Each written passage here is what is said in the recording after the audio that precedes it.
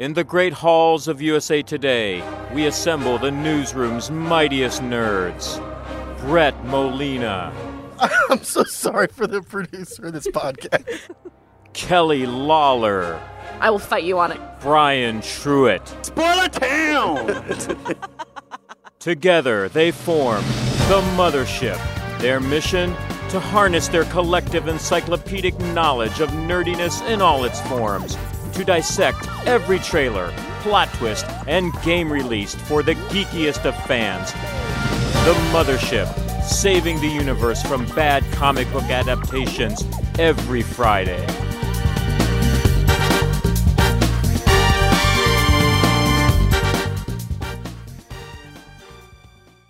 All aboard the Mothership, the Geek Culture Podcast from the USA Today Network. Thanks so much for joining us, and happy Friday, everybody. Woohoo! Let's meet the crew. I'm Brett Molina. I play video games, and the best thing I did this year was buy a house. I'm Brian Truitt. I watch movies, and the best thing I did was keep my job. Congratulations, buddy. buddy. But the year's not over yet, so they can still fire me. So we'll see. We'll see what happens. Knock on table. Knock on We'll table. see what happens. Knock on table. Fingers crossed, everybody. I'm Kelly Lawler. I watch television, and the best thing I did this year was get married. Wow, this is like a milestone year. I Amazing. know. House, marriage. babies. You kept your job. I did all that shit, man. Marriage, adulting, Fun times. fun times. If this is your first time listening, welcome. New episodes of The Mothership drop every Friday, and you can subscribe for free on Apple Podcasts or wherever else you like to listen. While you're on Apple Podcasts, wouldn't it make our year if you could write a quick review about the show? By doing so, you'll help other fans who love nerdy pop culture find us. But as a bonus, we give you a special shout out on our next episode. So try it out. Tell us what you want from the show. We'll give you a shout out. Everybody wins. Don't forget, along with leaving a review, you can get in touch with us on Twitter. We're at MothershipPod. Or you can send us an email to mothershippod@usatoday.com. Now on to the main topic. Here's a clip. From now on, rulers will not be born. They will be chosen. On this spot are the lords and ladies of Westeros to serve the realm. I know you don't want it. I know you don't care about power. But I ask you now, if we choose you, will you wear the crown? Will you lead the Seven Kingdoms to the best of your abilities from this day until your last day?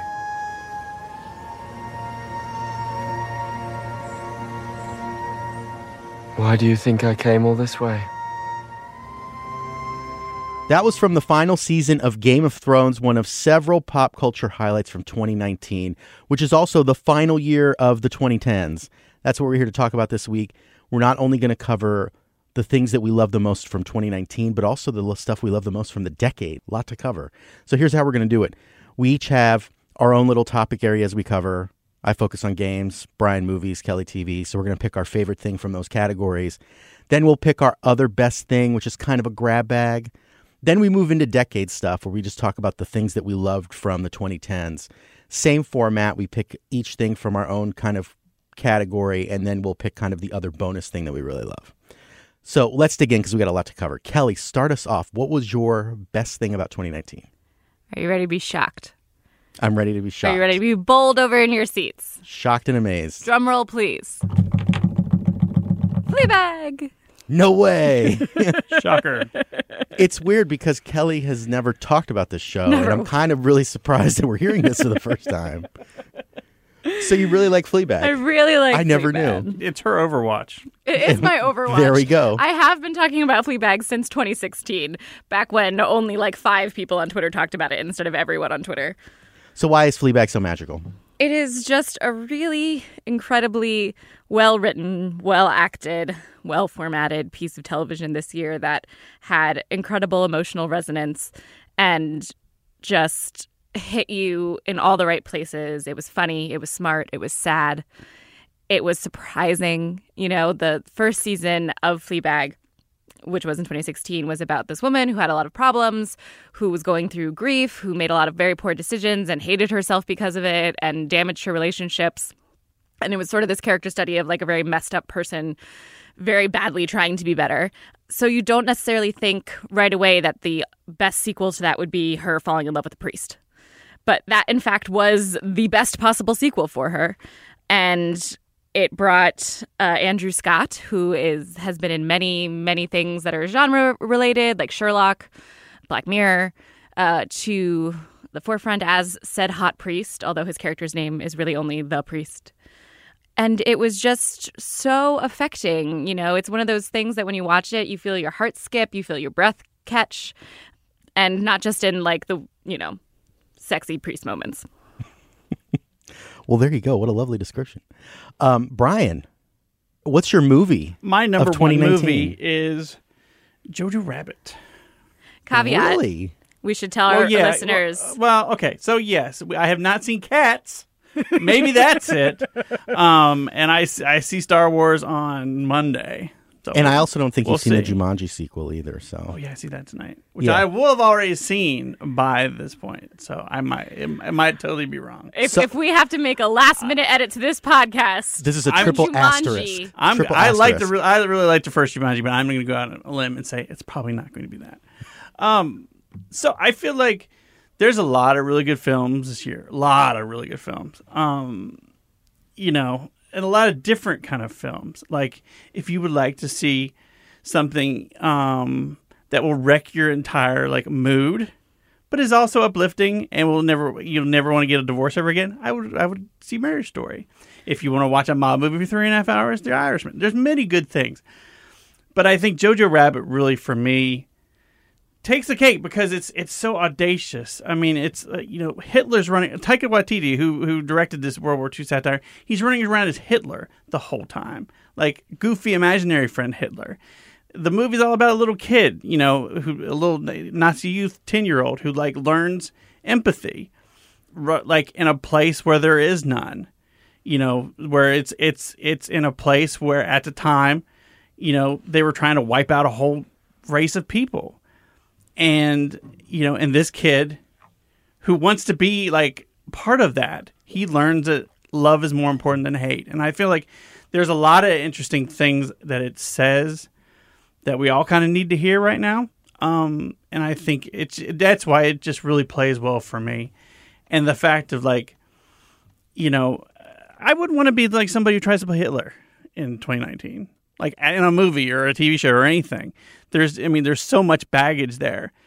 And what he does wonderfully is he plays him as like this kind of goofy best friend, life coach for young JoJo, who's played by Roman Griffin Davis. And what's really interesting about how he plays him is he's so over the top, so goofy. And yet as JoJo learns more about love, learn to love more than hate, and like and comes to really have feelings for the young Jewish girl who his mom has been keeping in their house, hiding her. He comes to realize that Jewish people aren't monsters, aren't like the devils that the Nazis portray them as. As they get closer and he learns about love, Hitler turns more into Hitler, like the Hitler we see in like kind of the old newsreels and stuff. And it's amazing to watch, and it's so satisfying, and just it's crazy. It's over the top. There's like a whole thing. It's like it's setting like the Beatles German version of like I Want to Hold Your Hand to a bunch of people Sieg Heiling. Like it's just really, really interesting. It's kind of underrated. People are talking about The Irishman and Marriage Story and other things, and Parasite, which is also great. But like more people need to watch JoJo because it's like it's not only great, it's like it's kind of life altering. It will like make you think about things in a different way. Oh wow, very nice. When I saw Jojo Rabbit and I saw the I Want to Hold Your Hand bit at the very beginning, though the movie is audacious and there's lots of things in it that will shock you and mess with your head, the first thing I thought of was the Beatles didn't exist yet. This is the 40s. Yeah. Which obviously is not very important, but I do think it adds to the surreality of the whole movie. And it was a really cool music choice that I thought about that I don't always think about every single music choice. It makes a lot of interesting choices. Like, people just go Heil Hitler as like a, hey, dude. He turns like so much hate into something like just throwaway and stupid.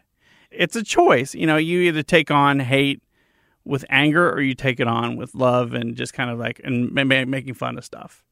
that should be made fun of. And I think he makes a lot of interesting choices, and it really works. Mm-hmm. Okay, so let's be real. I could probably pick Overwatch as my game of the year every year for the last 4 years, but I figured I should probably pick something that released this year. Save it. But how? How psyched are you for Overwatch 2 though? Are you have you pre-ordered it already? I haven't gone nuts. Well, I haven't pre-ordered it yet because I know that it kind of meshes with the original, so I'm not too worried about if I get it right away or not.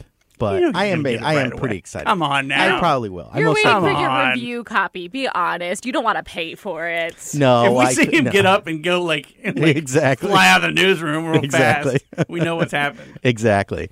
So, and I feel like a scrub because I didn't play as much as I would have liked to this year. But the one game that jumped out to me that I really liked was Star Wars Jedi Fallen Order.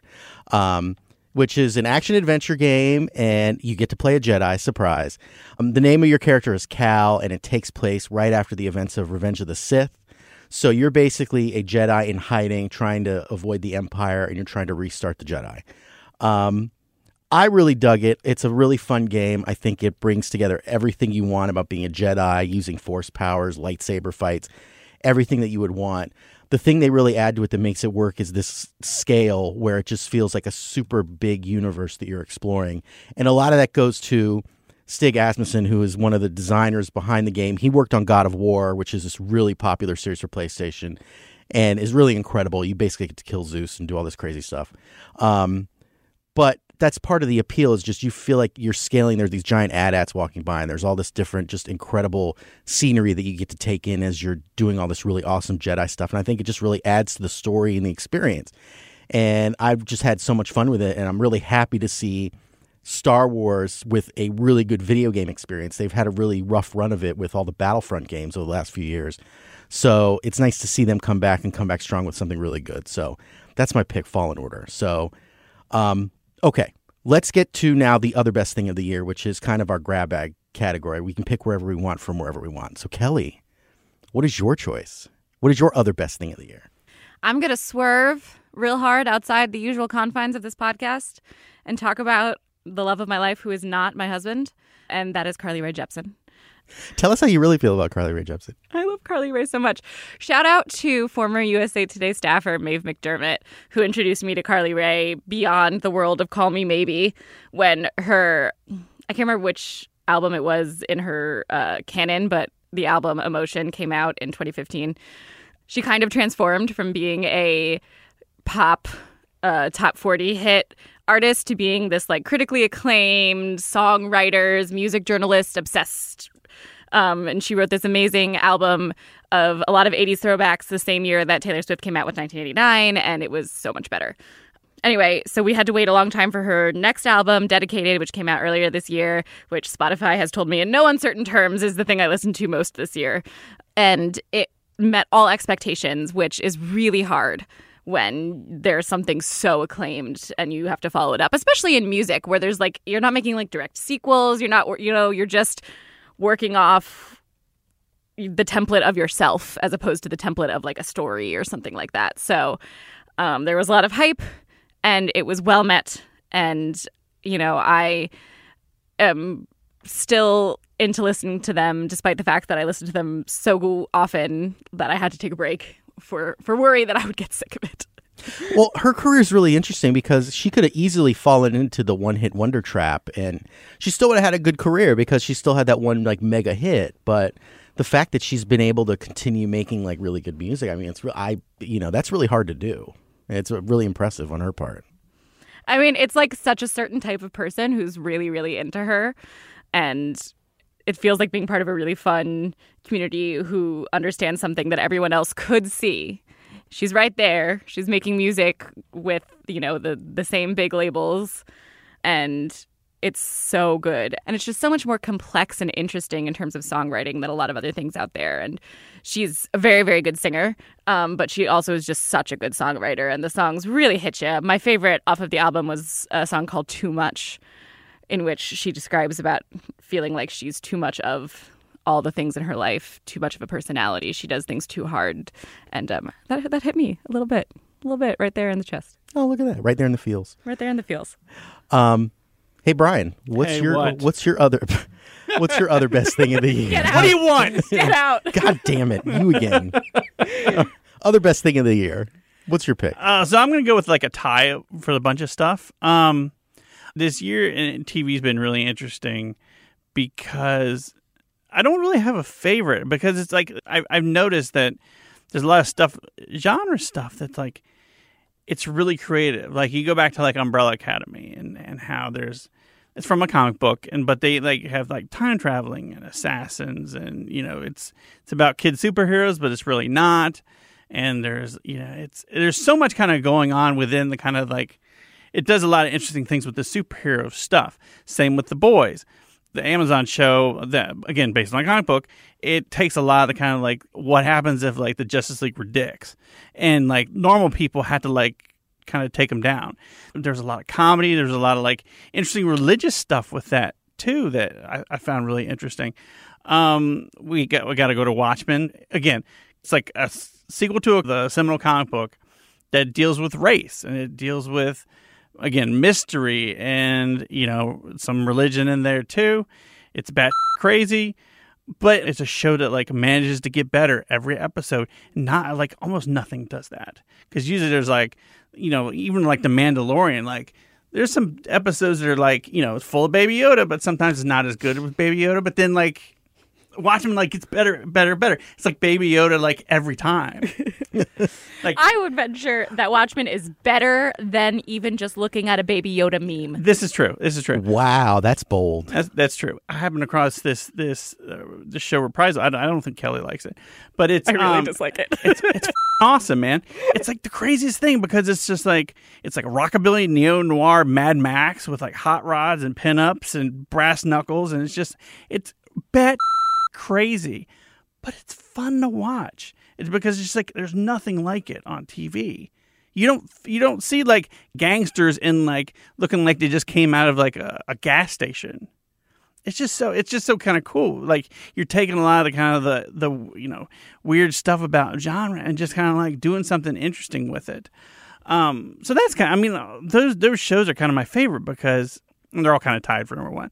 But because they all kind of do something kind of different. They're just not the same old kind of stuff. It's not like the same old spy show. It's not the same old drama. It's not the same old weepy thing. I like Morning Show, but it's just like, it's stuff we've seen before. It's just like, but like Watchmen, it's just like, it does something crazy like every week. And that's kind of the special stuff.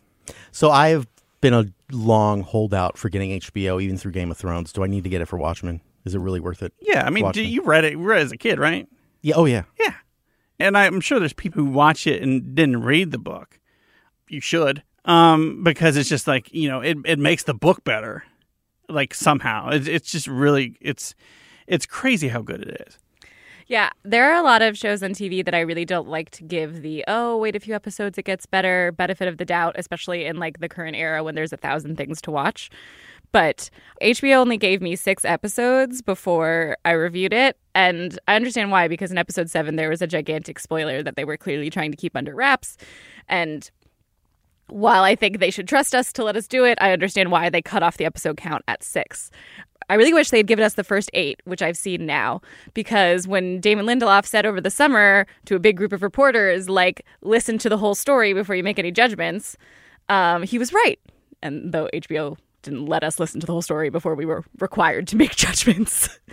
It is getting better every week, and it is making the story more complete, more interesting, and more compelling with every episode. And I'm really into it now. And I was so ambivalent about it when I first saw it. I saw a lot of promise, but what they did in those past 2 episodes really cemented the overall tone for this first season. And I think I trust them now. And I didn't necessarily trust what they were doing when I had less to go on.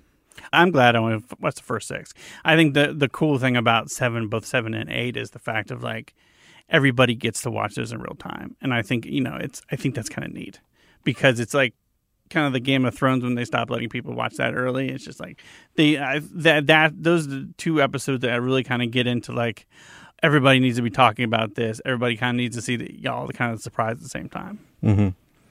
So my other pick, the original pick I had, I moved to my decade because it's totally worth it. But the other thing I picked for this year was Disney Plus, which I weirdly, I know. I knew it was going to be a big deal, but I didn't think it was going to be one of like my favorite things of the year. But it's actually really good, and even, I mean, obviously part of the reason why I like it is because it's got like 90% of my childhood within this one app. So, but there's a lot, even without a ton of original stuff, there's a lot there to take in between, you know, all the movies and TV shows that I watched as a kid, but then my kids are discovering stuff, and there's just so much there to watch. And then also The Mandalorian, which I at first was a little hesitant about, but now is getting better and better every week, and I'm really enjoying it, not just for the Baby Yoda stuff, but for everything else. And a lot of the hangups I had, like with, you know, the Mandalorian and his helmet and being able to evoke emotion, I feel like that's getting better, and now I'm kind of looking at it a little differently, and it's becoming a lot more interesting to just kind of follow how he reacts to things. And it's, you know, again, that whole service, I you know, it was like one of those things where I obviously was going to subscribe to it for everything it had, but now that it's here and now that it's working and available, I mean, I'm really surprised that they've been able to pull it off with all this hype. Okay, since you're a tech reporter, I want to address something about Disney Plus that does not fall under my purview for what I write as a critic. Yes. It needs a keep watching tab somewhere in the interface of the app. They have added that. But really? I haven't been watching it as much recently because, like, my life. The problem is they need to move it higher up in the interface. So you have to scroll down 3 or 4 rows to get to the continue watching. They should just put it at the top row because that's the first... Yeah, and that's the first thing you want to go to is the stuff that you were watching before. Well, so. I just remember from like the week of launch where my friend who has small children was like, they need this tab. I cannot search Mickey Mouse Clubhouse one more goddamn time. Oh, man. As a parent, there's so many worse things than Mickey Mouse Clubhouse. I can't even begin. But yeah, no, they've added that. And I think they're going to add new functionality to make it more easy to use and lots of other stuff. So. Yeah, I mean, we talk a lot about how much money the companies are spending on properties for all these streaming services, but Disney spent a couple billion just on the tech behind Disney Plus. They bought that. Yeah, that was originally the tech for Major League Baseball, I believe. That was their old streaming service, I think. Don't quote me. I think you're right. Yeah. But on top of all that, it's compared to everything else that's out there, it's pretty cheap. And for everything they have, it's pretty good. Especially considering most people are getting it for free. That's another reason too. Like, you know, at least for a year. Yeah. So it's. I mean, I think it was 10 million signups like the first day or something. Yeah. But there's got to be at least half are like Verizon people or like you know they've got it somehow for free. I'm going to be interested to see what happens in a few months though, because you know when The Mandalorian ends its run and stuff like that, like how long are people sticking around or how they're going to do it, you know. Plus the numbers are a little weird with streaming, so that's another issue. Yeah, we don't have any really firm numbers from them. But speaking to the numbers in terms of what we can see at USA Today, in terms of what our audience is interested in reading about from Disney Plus, they are far more interested in reading about the archive than about The Mandalorian. And I think they knew that going in too. Yeah. Like everyone was going to be and a lot of the discussion online was about that too. All the old cartoons that people haven't seen in forever. So, you know, and it makes sense. And that's why I think Disney has such an edge because they have all that back catalog to work with. Okay. Now we're moving on to the decade. Best thing of the decade. Like I said, same rules apply. We're going to start with something in our topic area and then we'll jump into our kind of wild card. So Kelly, start us off. What was your best TV of the decade? Also, super shocking pick. I went with my surrogate parents who are happily promoting movies right now, Miss Carrie Russell and Mr. Matthew Rhys and The Americans. She's in Star Wars, too. She's in Star Wars. He's in the Mr. Rogers movie. They're showing up on late night talk shows talking about their relationship and their child. It's adorable. So why is Americans the best thing of the decade? So, you know, when I was thinking about the whole decade, TV has changed exponentially in the past 10 years. And what we being like the whole society and like critics and then, you know, thinking all the way down to like what I want from our TV has changed. And I think about sort of the golden era of TV, which is what a lot of people call like Sopranos and Mad Men, which aired partially in the 2010s, and Breaking Bad. I really associate that era with sort of like the O's, even if a lot of them aired at the very beginning of the 10s, and like the Bush era and like the Obama years. And then I think of like peak TV as what we call it when things started getting out of control, even before Disney and Apple and everyone joined the mix. And you think about like The Good Fight versus The Good Wife in that kind of scenario. And the show that jumps out to me in terms of sort of coming above the pack and doing everything that we really like about TV, that we learned from as TV started to get better and better and better in the 21st century. And there's just no TV show that did the whole TV thing as well as The Americans. It was never trying to be a movie. It was never trying to be a 6-season movie. It was so good at episodes. It was so good at music direction. There are YouTube videos dedicated just to how it used Fleetwood Mac songs specifically. I can't hear The Chain without picturing a very specific scene from The Americans. The acting was so impeccable. It's criminal that Kerry Russell never won an Emmy for being Elizabeth. Matthew Rhys did because that year the men's category was just way less competitive than the women's, which is just, expletive of something. And the writing was so good and the plotting was so good. And of all those shows that tried to make you like bad men mostly, but bad people doing bad things, The Americans is the only one of the only ones that asked particularly interesting questions about why and showed you why. They're a family, they're in a marriage. It's really more a story about marriage than it ever was about spying. And a really, really excellent story about marriage. And I say this as having watched it mostly before marriage, but other people who have been in married longer agree. It just hit on all fronts, almost every single episode. It didn't last too long. It didn't have a bad finale. It took a little time to get going, but it didn't take forever to get going. And it's just something I would watch and rewatch forever. Wow. Okay, Brian, best thing of the decade. Mad Max Fury Road.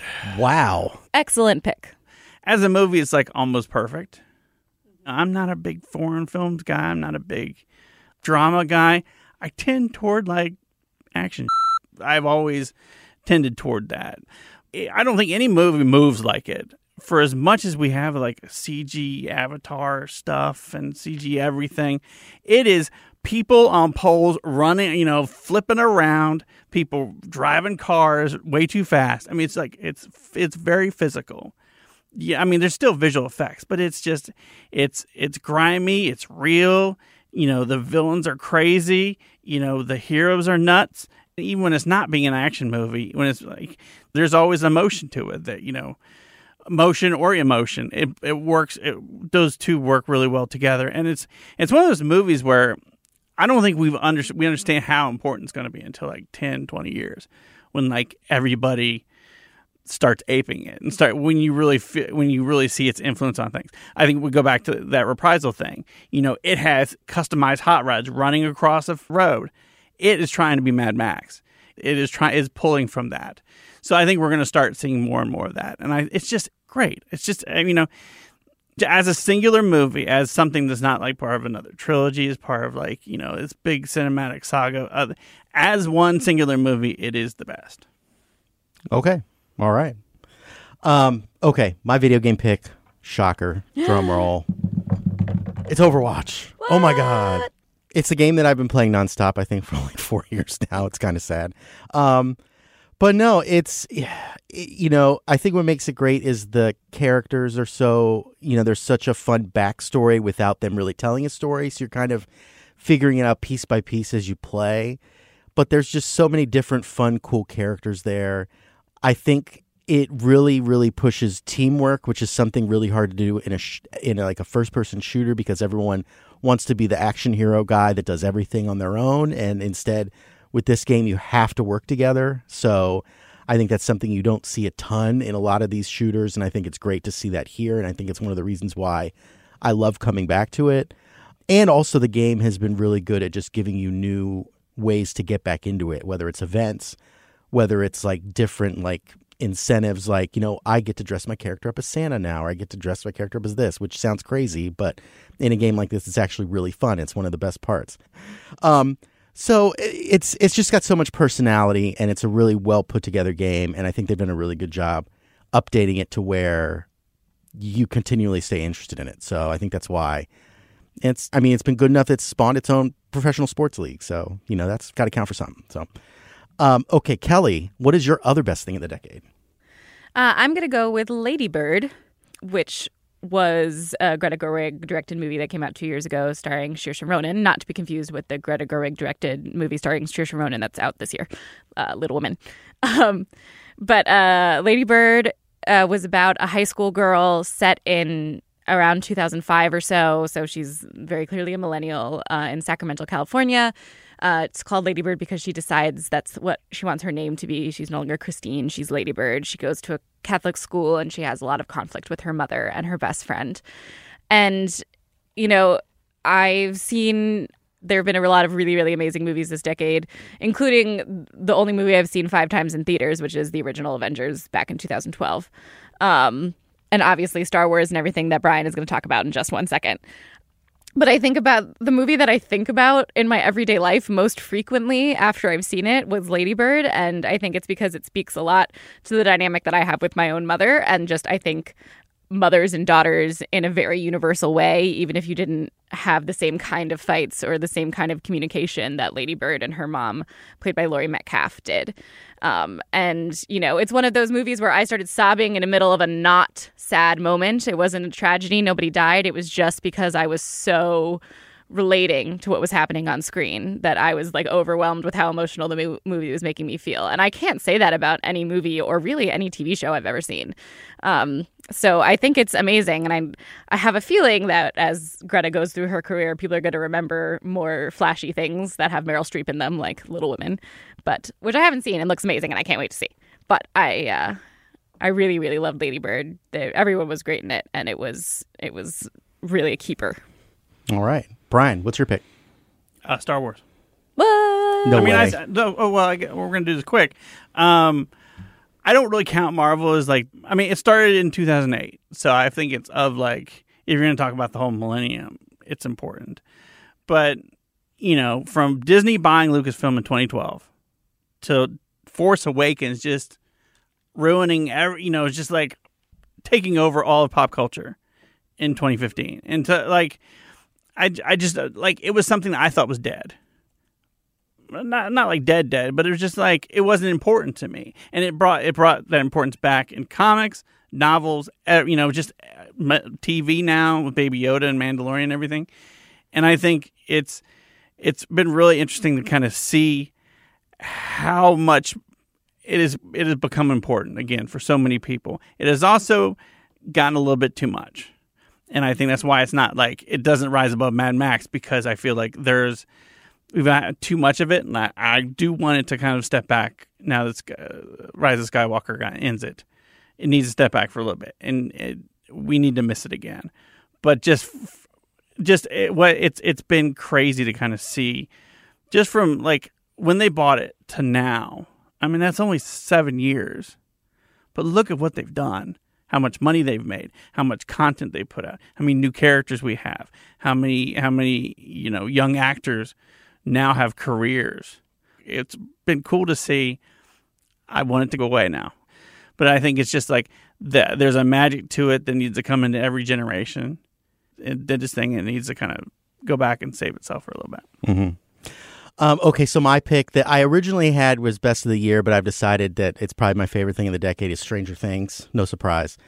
Really fun. I mean, obviously the nostalgia going back to the 80s and stuff is a big draw, but it's a really good story, and the kids involved in the show are amazing, and I love them. And I love that Winona Ryder has made this big comeback, and there's so many really cool characters beyond just the kids, like Steve Harrington and Hopper, and I mean, it's just there's so many fun, lovable characters throughout the whole series, but the story's good, and I'll admit, season 2 kind of feels a lot like season 1, but then with the third season, it really rebounded. It told a really different story. It told it in a fun, different way, and I really enjoyed it, and I think it's probably one of my favorite TV shows right now, and definitely my favorite of the decade. So there you go. And now you see the Ghostbusters are going to do their own version of Stranger Things. So. You now the end. There's so much influence. It's influenced it. It's influenced pretty much every young adult novel now. Yeah. It's crazy. It's wild. Even though it's only been out for 4 seasons. We know that it's Netflix's most popular show. We don't know much about streaming data, but we know that. Hands down. Absolutely. Okay, listeners, your turn. What's your favorite pop culture of the year and the decade? Let's talk about it on Twitter. You can find us at Mothership Pod, but you can also tweet at us individually. I'm at Brett Molina 23. I'm at Brian Truitt. And I'm at Klawls, KLAWLS. Don't forget, you can email us too. We're at mothershippod@usatoday.com. That'll do it this week. Thanks so much for listening. Special thanks to our pilots/producers of the Mothership, Shannon Green and Natalie Boyd. If you like the podcast and don't want to miss an episode moving forward, you can subscribe to the Mothership for free on Apple Podcasts. And while you're there, leave us a rating or a review. It helps other people find the show, and we love the feedback. If Apple Podcasts isn't your jam, you can find us on SoundCloud, Stitcher, pretty much anywhere you listen to podcasts. Until next week, Star Wars time. Nerds out. Later. Star Wars.